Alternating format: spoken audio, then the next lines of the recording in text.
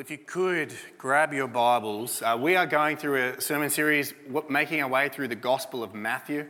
So if you're new and joining and you're just coming in, we are in Matthew chapter 26, and we are just after Jesus had his Last Supper with the disciples, the final meal where we get that communion celebration that we just celebrated, where that was instituted.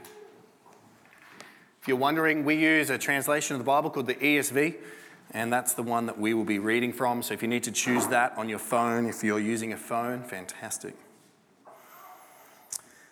I've entitled this message this morning, Matthew 26, 30 to 46. The title is, "The Hour Has Come." The hour has come.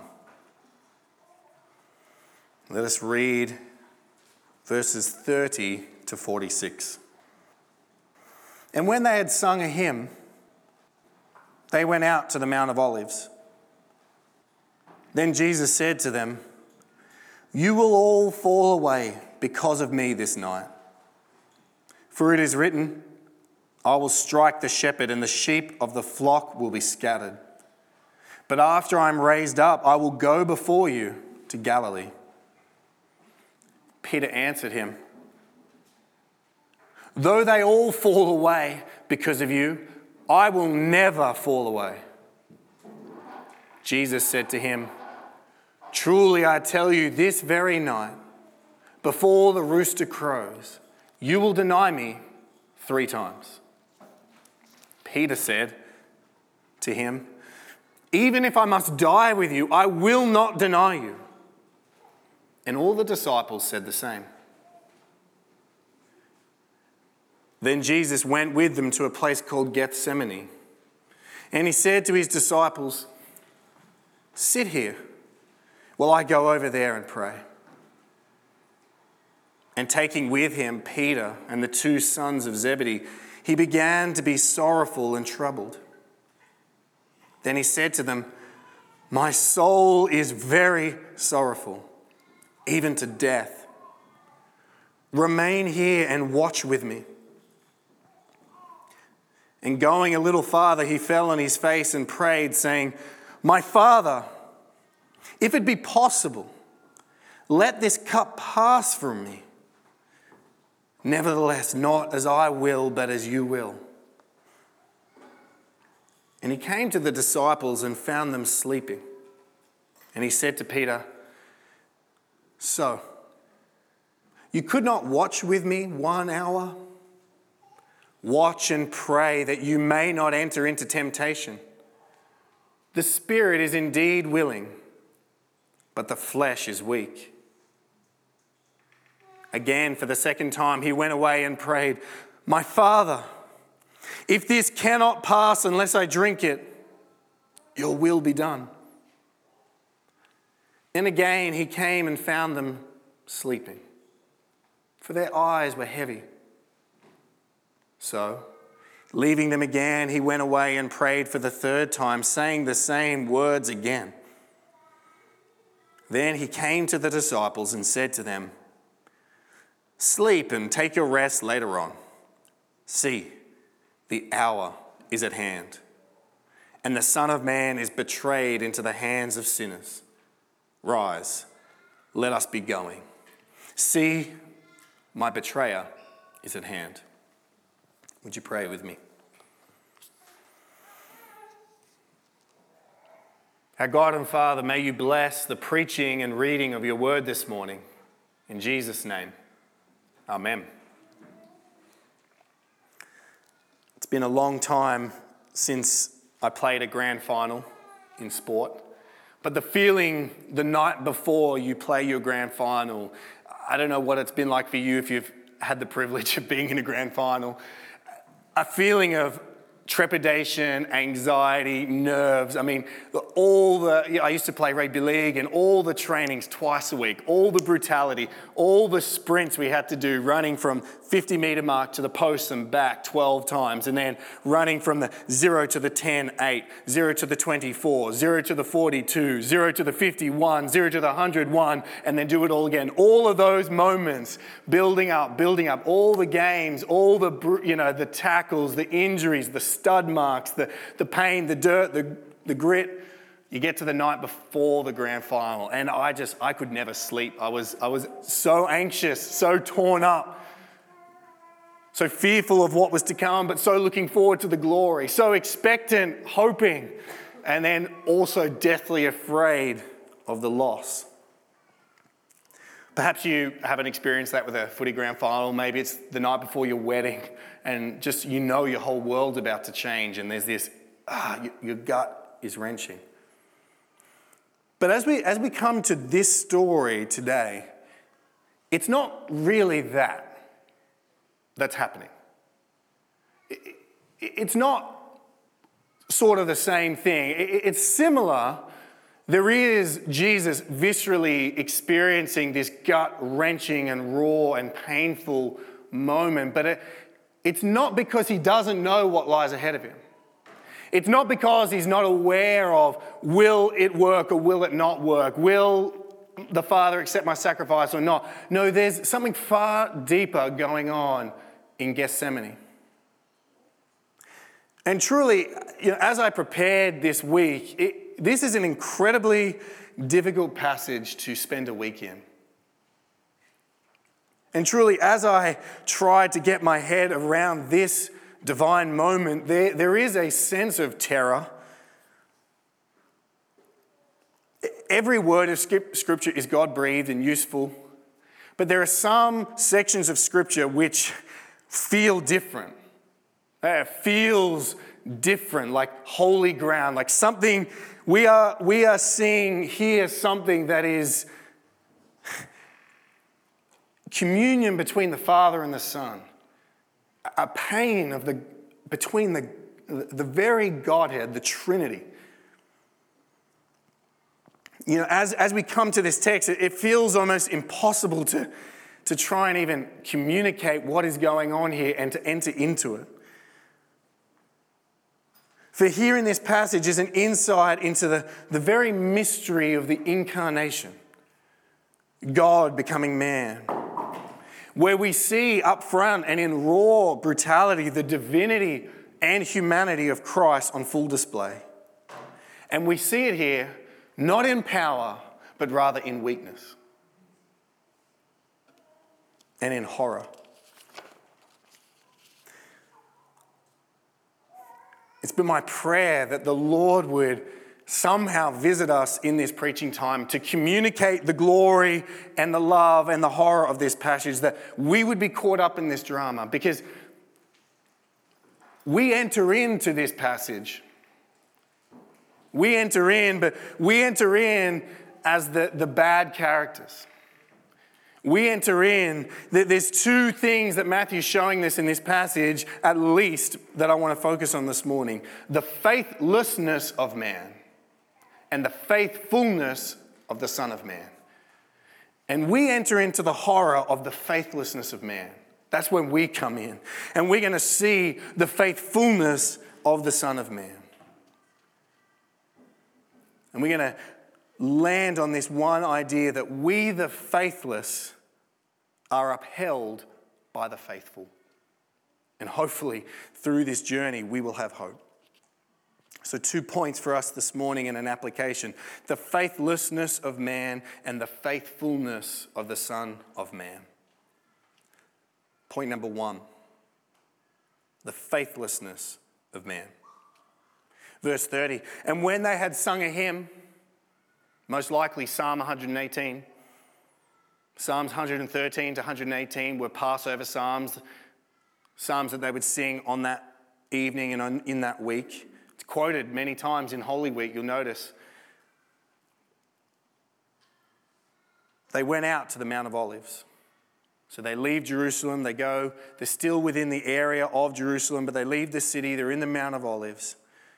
They've just eaten the Last Supper. Jesus has just given out the bread and the wine. He's just predicted that a new covenant is coming through his blood on the cross. He's just released Judas to go and betray him. So there's not 12 disciples here, there's only 11. And then Jesus looks at them all and says in verse 31 and 32, "You will all fall away because of me this night. For it is written, I will strike the shepherd, and the sheep of the flock will be scattered. But after I'm raised up, I will go before you to Galilee." These are frightful words. These are the 11 that he's already lost one, the betrayer, Judas. Now there's 11, and now he's saying, you're all going to fail too. You're all going to fall. I've spent 3 years teaching you. You've been in my presence, the master teacher, for 3 years, and they're going to fail at the crucial moment. They're going to fail because it was prophesied that they would fail. Jesus quotes from Zechariah 13 that God will strike the good shepherd, if you go back and read that passage, and the sheep will flee. And Israelites are representing Israel from that passage. Israel turns their back on the Lord, and so now the faithful disciples will turn their back on the Lord, as we will see in the coming weeks. They will flee, they will fall. But note too the grace. I don't know how Jesus was able to hold this all together. You will all fall, verse 32, but after I'm raised up, I will go before you to Galilee. You will fall, but you will see me again. This is not the end. Already he predicts their failure and their redemption. We see it here, and that's exactly what happens. But Peter answered, I think probably how we would want to answer. Wouldn't you want to answer like Peter? And if I had to put it before you tonight or this morning and say, this week you will turn your back on Christ. We should want to answer with Peter in a sense, though they all fall away, verse 33, because of you, I will never fall away. Bravado, goodwill, not sure exactly what motivated Peter, but I resonate with him. I don't want to fall away from Christ. I don't want to ever deny Christ in my life. I never want to be in a situation, and who knows what will the future of Australia and religious freedom be. I never want to be in a situation where I turn my back on my Lord and I deny him. And I'm sure you don't either. But Jesus said to him, truly I tell you, verse 34, this very night, before the rooster crows, you will deny me 3 times. Not only, Peter, will you fall away, but you'll even worse. The other disciples, they're going to desert Jesus. But Peter will not just desert, he will deny. He will deny him not just once, not just twice, but 3 times. Bold-faced denial of the man that he loves and worships and claims allegiance to. He's claiming faithfulness that we would all want to claim, right?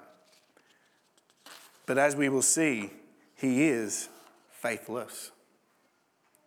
And it's in effect like Jesus is flipping over a timer, one of those hourglass timers. He's saying, by the time this runs out, it's over, Peter.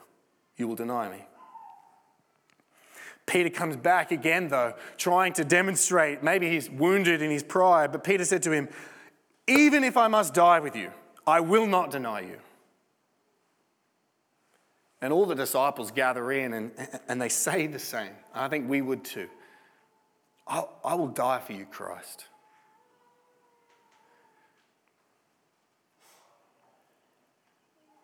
Yet Jesus' words stand over them. The shepherd, the good shepherd, Jesus Christ, will be struck and the sheep will scatter. And we too are, I think, just as likely as Peter and the disciples to claim faithfulness, but to actually be faithless when the moment comes. And the reason I say that is because most likely, in small ways, in little ways, we give up on Christ all the time. We give up on the commands. We give up on the calling, the duty that we have. Think about this week and how many times did you maybe think of sharing the gospel and telling someone about the good news of Jesus and you just didn't? Or someone stood for something proudly that you disagreed with and you thought, I should say something, but you didn't. Or a moral situation where you knew to do X, Y, or Z would be wrong and you did it anyway. The reality is that in all of our lives, the rooster is constantly crowing. We are no different. Although it may look different, we are no different to Peter and the disciples because we bear the same human frailty. Born within all of us is a proneness to faithlessness.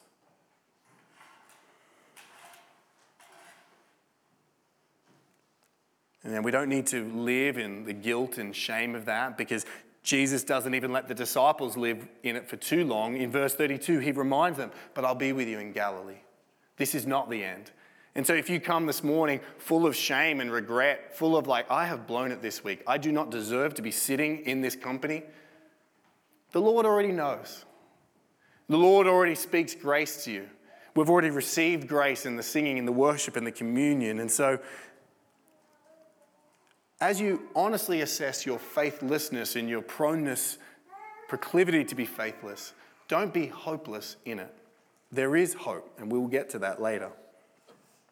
So the first thing that Matthew wants us to see is this faithlessness of man, and we're going to see more of that in point number 2. But let us move now to the faithfulness of the Son of Man. Point 2, the faithfulness of the Son of Man. What would you do with if you knew, final 24 hours of your life? You got it. This is it. By, what's the time? 11 a.m., Monday morning, you're going home. It's done. What would you do? What are the first things that come to mind? You know you have a limited period of time. What do? You might want to go and hug your friends and your family last time. Or you might be like, I just got to go and experience that one thing I've always wanted to experience. Or I'm selling everything I have and buying that ticket and going to that place. Well, let's see what Jesus does with his final few hours of freedom. His last moments even with the disciples. His last time on earth before his death. He doesn't even sleep. He doesn't party. He doesn't run. But instead he prays. He finds a quiet garden in a beautiful setting. And he takes the time to be alone with his Father. That's how he spends his final moments. Verse 36, then Jesus went with them to a place called Gethsemane. And he said to his disciples, sit here while I go over there and pray. Gethsemane was likely a place where they crushed olives and made olive oil. It's probably a beautiful, privately owned piece of land that maybe one of Jesus' followers or friends allowed him to come into because he often used to go there. But it's no coincidence that Jesus takes them to a garden. The Garden of Gethsemane. Where did all the troubles in the world begin? In a garden. With the first man, Adam, who fell with his wife Eve in the Garden of Eden. In the Garden of Eden, the earth was cursed, man was cursed, woman was cursed, the serpent was cursed. But there, in that garden, a promise was made that a snake crusher would come from the womb of Eve. And though Satan, the serpent, would bruise or bite his heel, he would crush Satan's head. And so now we find ourselves in a garden. And the new Adam, the second Adam, Jesus Christ, representing all of humanity now, is tested. And he falls to his knees in the garden. Verse 37 to 38. And taking with him Peter and the two sons of Zebedee, it's James and John, look at these words. He began to be sorrowful and troubled.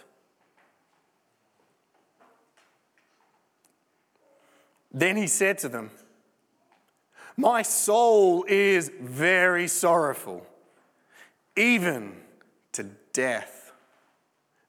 Remain here and watch with me." This is real sorrow. Jesus is a real man. He's not play acting.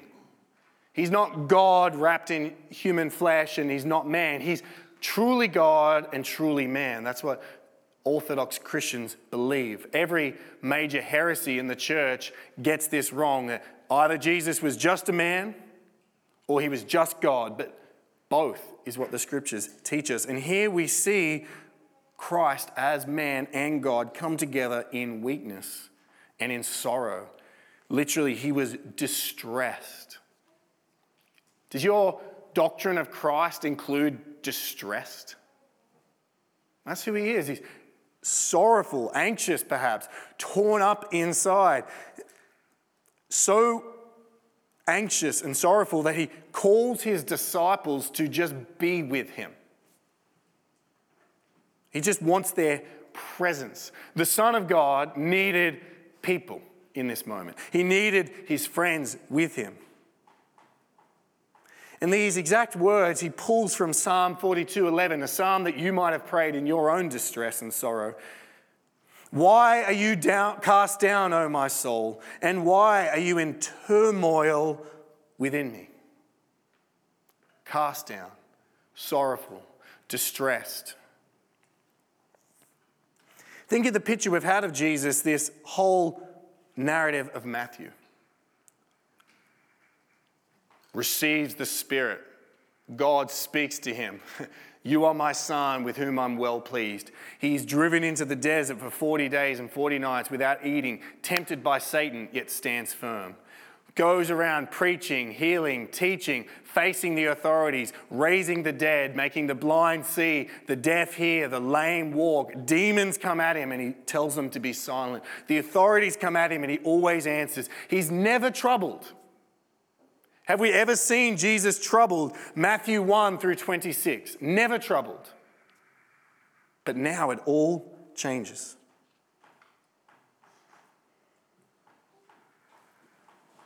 Why is the case? Well, let's read on. Verse 39. He separates himself from the disciples, and going a little farther, he fell on his face and prayed. So he's distressed, he's sorrowful, he's in turmoil, and now he falls to his knees. His face is on the ground of this garden, saying, "My Father, if it be possible, let this cup pass from me. Nevertheless, not as I will, but as you will." Jesus here is wrestling with the reality of the calling upon his life. The calling that he and the Father planned before eternity began. Jesus isn't afraid of death in this moment. Many great men have gone to their deaths with greater resolve than Jesus Christ. This is not a fear of whips or a fear of nails or a fear of starvation or a fear of insult. This is not the fear that Jesus is experiencing. He says, "Let this cup pass from me." What Jesus fears in this moment is something far greater than physical torment, even the torment of execution via crucifixion. The cup refers to this Old Testament idea of divine destiny. The cup is what God makes people drink, and his will goes forward. At various places in the Old Testament, the cup is the cup of blessing or the cup of wrath. And Jesus here is speaking of the cup of wrath that he will drink. Isaiah 51:17 says, wake yourself, stand up, O Jerusalem. You who have drunk from the hand of the Lord the cup of his wrath, who have drunk to the dregs the bowl, the cup of staggering. The cup that Jesus is going to drink is the cup of the Lord's wrath. The reason why Jesus staggers and falls to his face and is in turmoil and distress and sorrow is because God's very own holy hatred of sin will soon be upon him. In all of God's hatred of sin. And in Jesus' own hatred of sin, for he is God himself. He hates sin, the sins of all mankind. And like looking into a crystal ball, seeing the future, he sees the wrath of God coming upon him in 12 to 16 hours.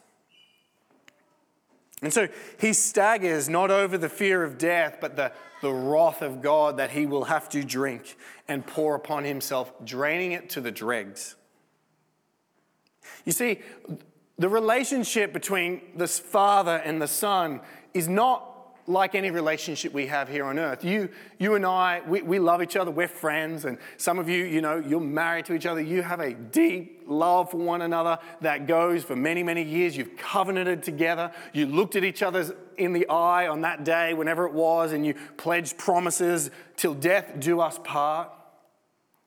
But the love between the Father and Son eclipses all other loves. There is no love like the Father has for the Son and the Son has for the Father. And yet, on the cross, Jesus will cry out, my God, why have you forsaken me?"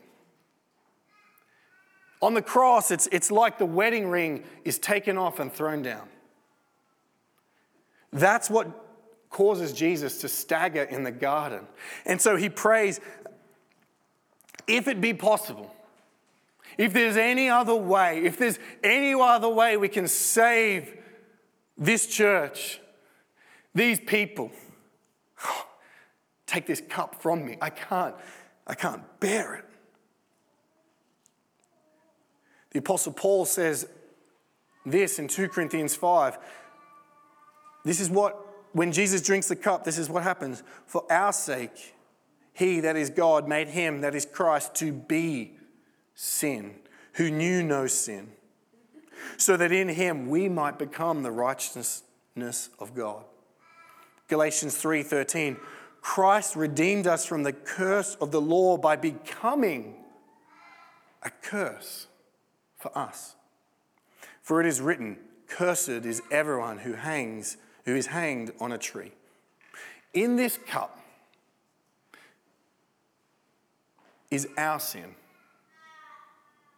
your sin, my sin, and God's holy wrath against it. And just like a sun through a magnifying glass and intensifying the ray, that's what will happen to Jesus upon the cross. All of God's wrath that should be placed on the elect for our sins is placed on him. And on the cross, it will be like God will look upon Jesus as a murderer, as a liar. It's like God on the cross is saying, you adulterer, you abuser of women, you abuser of children, you thief, you gossip, you cheat, you are forsaken. That's the cup. That's why he staggers. For us, for me, for you, we're in the cup. Luke records this. And there appeared to him an angel from heaven strengthening him. But even in the strengthening, verse 44, being in agony, he prayed more earnestly, and his sweat became like great drops of blood falling down to the ground. That's a harrowing scene. Even with the strength of an angel, he's even more agonized.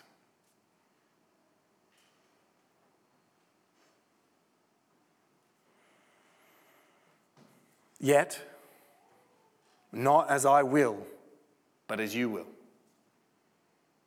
Not like Adam and Eve, who said, not as you will, but as I will. The new Adam submission to the plan of the Father, even as God the Son. The scene changes, verse 40 to 41. And he came to the disciples.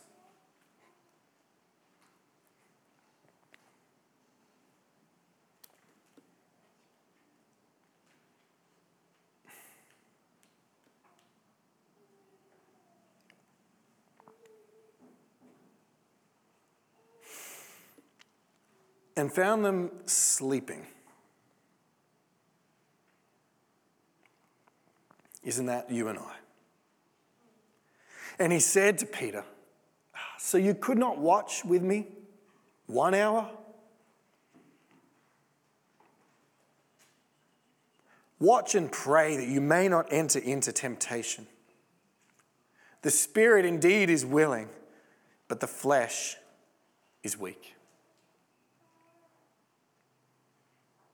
The faithfulness of the Son of Man, the faithlessness of man. 1 hour of company, 1 hour of vigilance. It's not possible. Why? What's the reason we have sinned this week? The spirit is willing, the flesh is weak.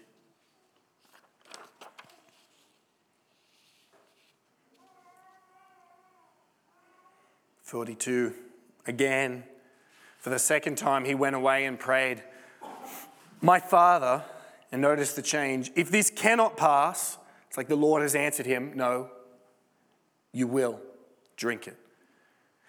If this cannot pass unless I drink it, your will be done. The change here is that Jesus is now asking for strength. He's positioning himself to bear the wrath, to bear the curse all the way to the end. Your will be done. Verse 43, and again he came and found them sleeping, for their eyes were heavy. Doesn't even wake them up this time. So leaving them again, he went away and prayed for the third time, saying the same words again. Then he came to the disciples and said to them, sleep and take your rest later on. See, the hour is at hand, and the Son of Man is betrayed into the hands of sinners. Rise, let us be going. See, my betrayer is at hand.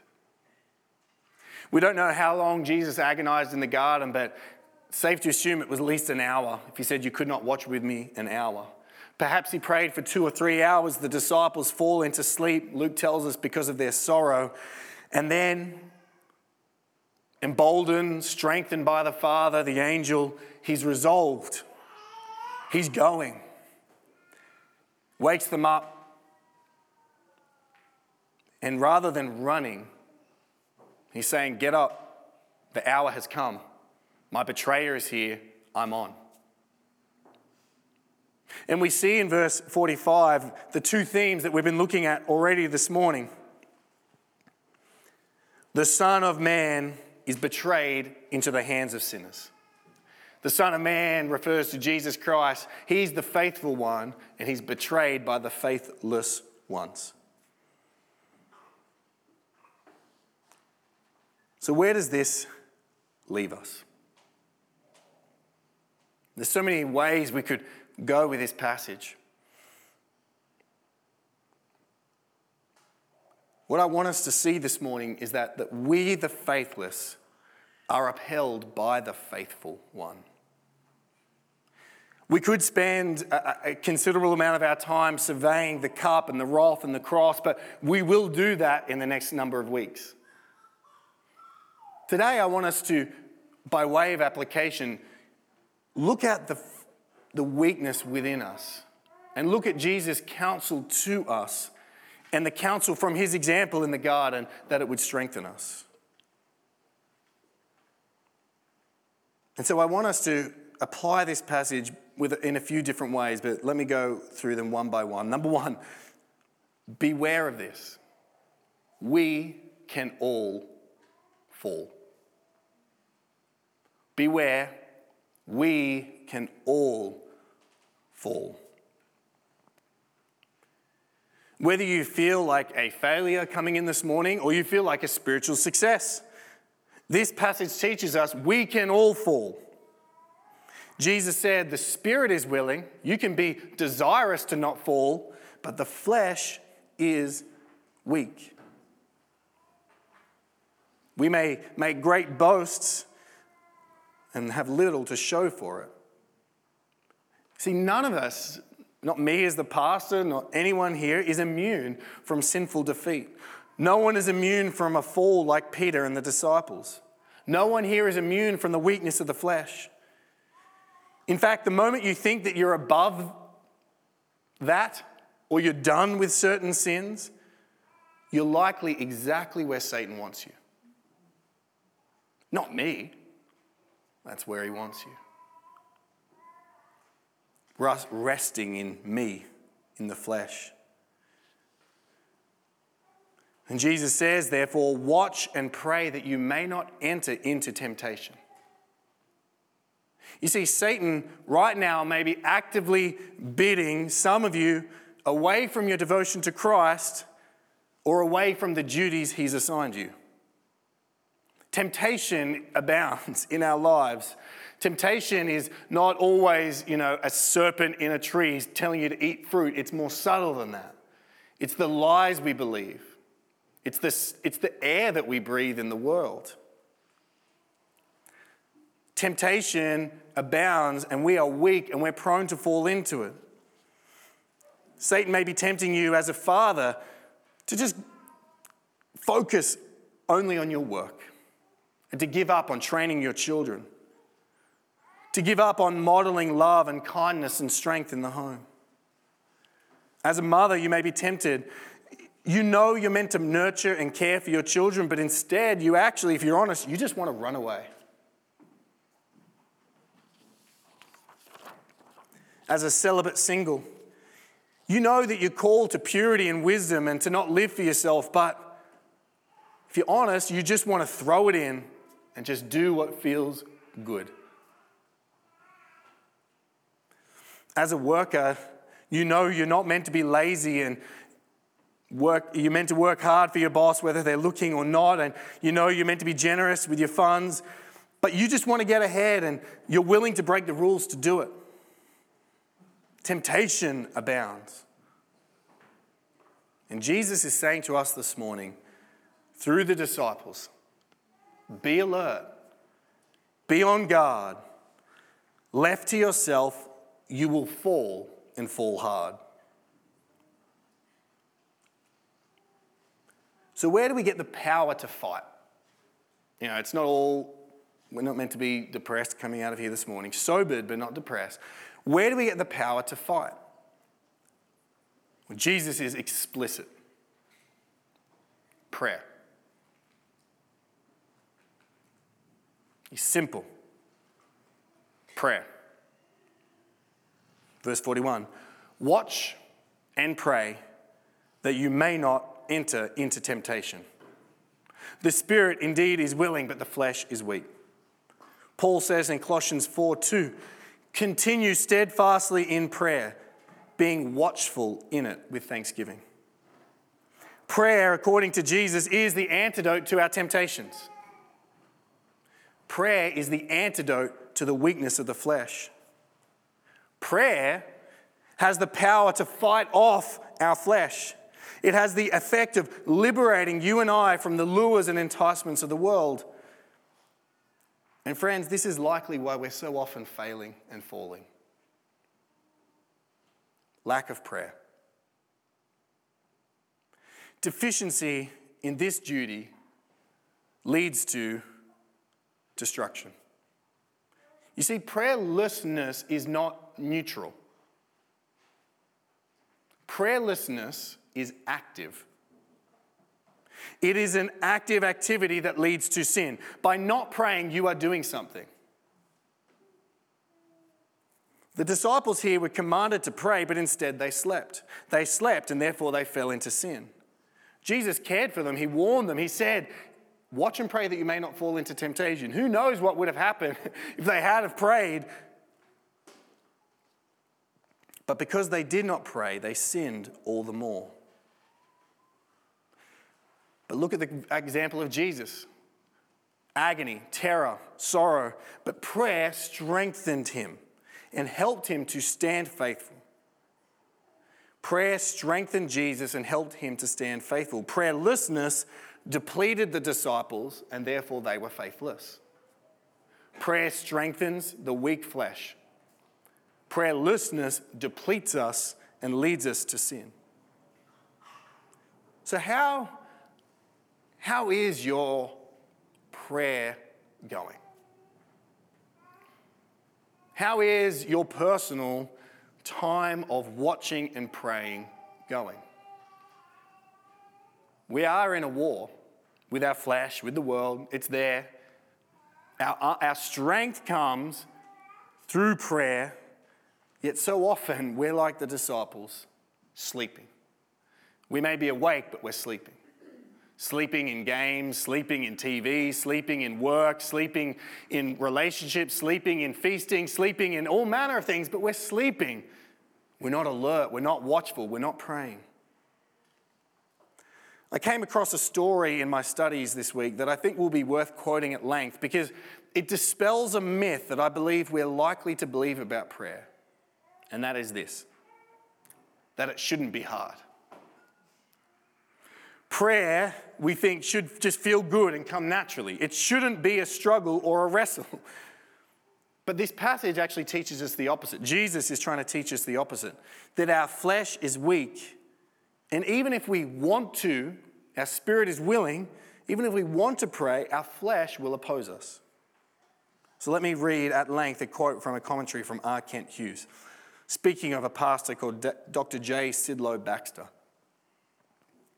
Helpfully, Dr. J. Sidlow Baxter once shared his own pastoral diary with a group of pastors who asked us just this question. He began telling how in 1928 he entered the ministry, determined that he would be the most Methodist Baptist of pastors, a real man of prayer.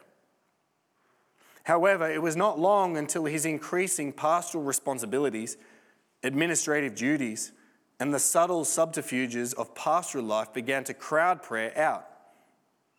He began to get used to it, making excuses for himself. I know this in my own ministry life, and we know this in our own lives. Then one morning a crisis came as he stood over his work-strewn desk and looked at his watch. The voice of the Spirit was calling him to pray. Have you experienced that?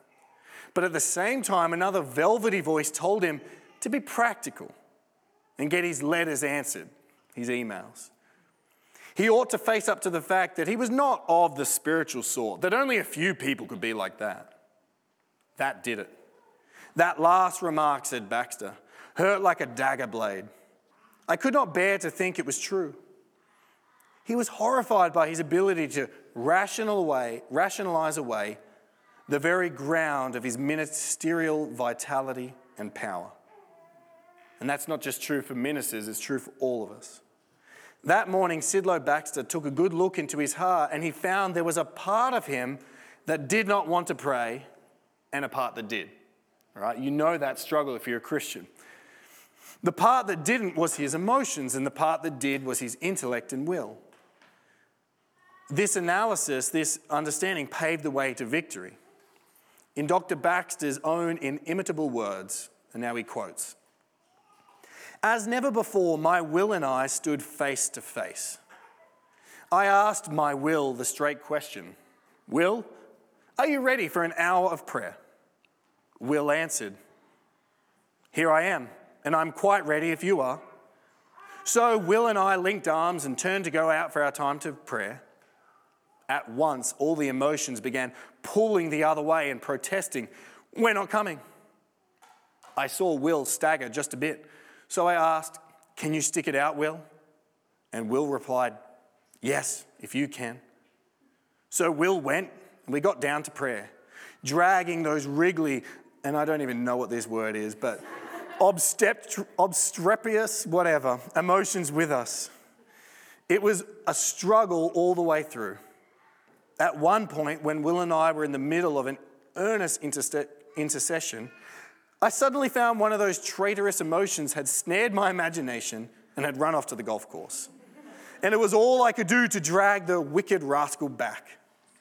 A bit later, I found another of the emotions had sneaked away with some off-guard thoughts and was in the pulpit 2 days ahead of the schedule, preaching a sermon that I'd not yet finished preparing. At the end of that hour, if you had asked me, "Have you had a good time?" I would have had to have replied, "No." It has been a wearying wrestle with contrary emotions and a truant imagination from beginning to end. What is more, that battle with the emotions continued between 2 and 3 weeks. And if you had asked me at the end of that period, "Have you had a good time?" in your daily praying, I would have had to confess no. At times it seems as though the heavens were brass and God too distant to hear, and the Lord Jesus strangely aloof and prayer accomplishing nothing. Yet something was happening. For one thing, Will and I really taught the emotions that we were completely independent of them. Also, one morning for about 2 weeks after the contest began, just when Will and I were going for another time of prayer, I overheard one of the emotions whisper to the other, "Come on, you guys, it's no use wasting any more time resisting. They'll just go the same." That morning, for the first time, even though the emotions were still uncooperative, they were at least quiescent, which means quiet, which allowed Will and me to get on with prayer undistractedly. Then, another couple of weeks later, what do you think happened? During one of our prayer times, when Will and I were no more thinking of the emotions than of the man in the moon, one of the most vigorous of the emotions unexpectedly sprang up and shouted, "Hallelujah!" At which all the other emotions exclaimed, "Amen." And for the first time, the whole of my being, intellect, will, and emotions, was united in one coordinated prayer operation. All at once, God was real. Heaven was open. The Lord Jesus was luminously present. The Holy Spirit was indeed moving through my longings and prayer was surprisingly vital. Moreover, in that instant, there came a sudden realization that heaven had been watching and listening all the way through those days of struggle against chilling moods and mutinous emotions. Also, that I'd been undergoing necessary tutoring by my heavenly teacher. I want to quote that at length because I think it shows the reality of prayer, my experience of prayer, perhaps yours. We want to do it. We know we need it. Jesus is teaching us the spirit is willing, the flesh is weak. Watch and pray that you may not enter temptation. We want to have fruit in our life. We want to succeed. We want to live well. And the answer is prayer, and it will not be easy. It will be a wrestle. The Lord Jesus, in the night that he was betrayed, wrestled in prayer, fell on his face, agonized, needed an angel to comfort him. Still, after the angel, sweat blood in prayer. And if that's what it was like for the Lord Jesus, will it not be like that for you and I? So friends, if you want to bear fruit, and if you want to stand in the day of temptation and overcome your weakness, pray. Pray. Drag those rascally emotions along. I thought, after reading this, I thought, I'll give it a crack. So I set a timer for an hour. I was like, okay, here we go. And maybe I should be better. I'm a pastor. I should be able to pray for an hour, no sweat. But it was, I experienced that same thing. I couldn't keep my focus. I had to pray out loud. And I was like, my whole body didn't want to do it. And I started praying like this against my emotions. Lord, I pray for Murray and that he will enjoy God. And I pray for, Maddie, that she will be a great chiropractor. And it was terrible. If you had walked into Iron Street on Friday afternoon, you would have seen the most strange human being as I was on my knees wrestling. I got to 36 minutes, okay? And then I started preparing our next sermon series. So I got, that's what happened. That's the reality. But okay, I was strengthened from it. You will be too. So friends, if you want it, we have to wrestle for it. We will be strengthened in it. We have a Holy Spirit who will help us when we pray. And you will fail in this. You will rest in your flesh. You will fall. Sadly, that's the reality. But we don't need to be dismayed. We don't need to be condemned. We don't need to think we're the world's worst person. We may be comforted even in our failures because we may fall, but he never did. He never did. Through prayer, he triumphed. Through prayer, he went to the cross. Through prayer, he drank the cup to the dregs and staggered into death.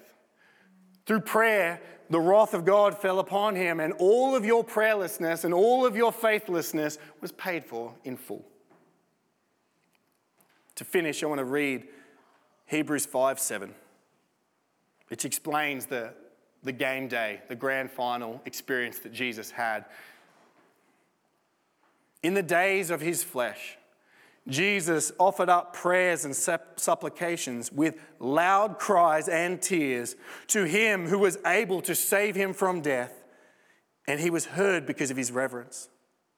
Although he was a son, he learned obedience through what he suffered.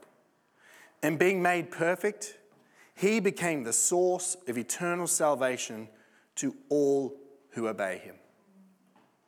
We are faithless.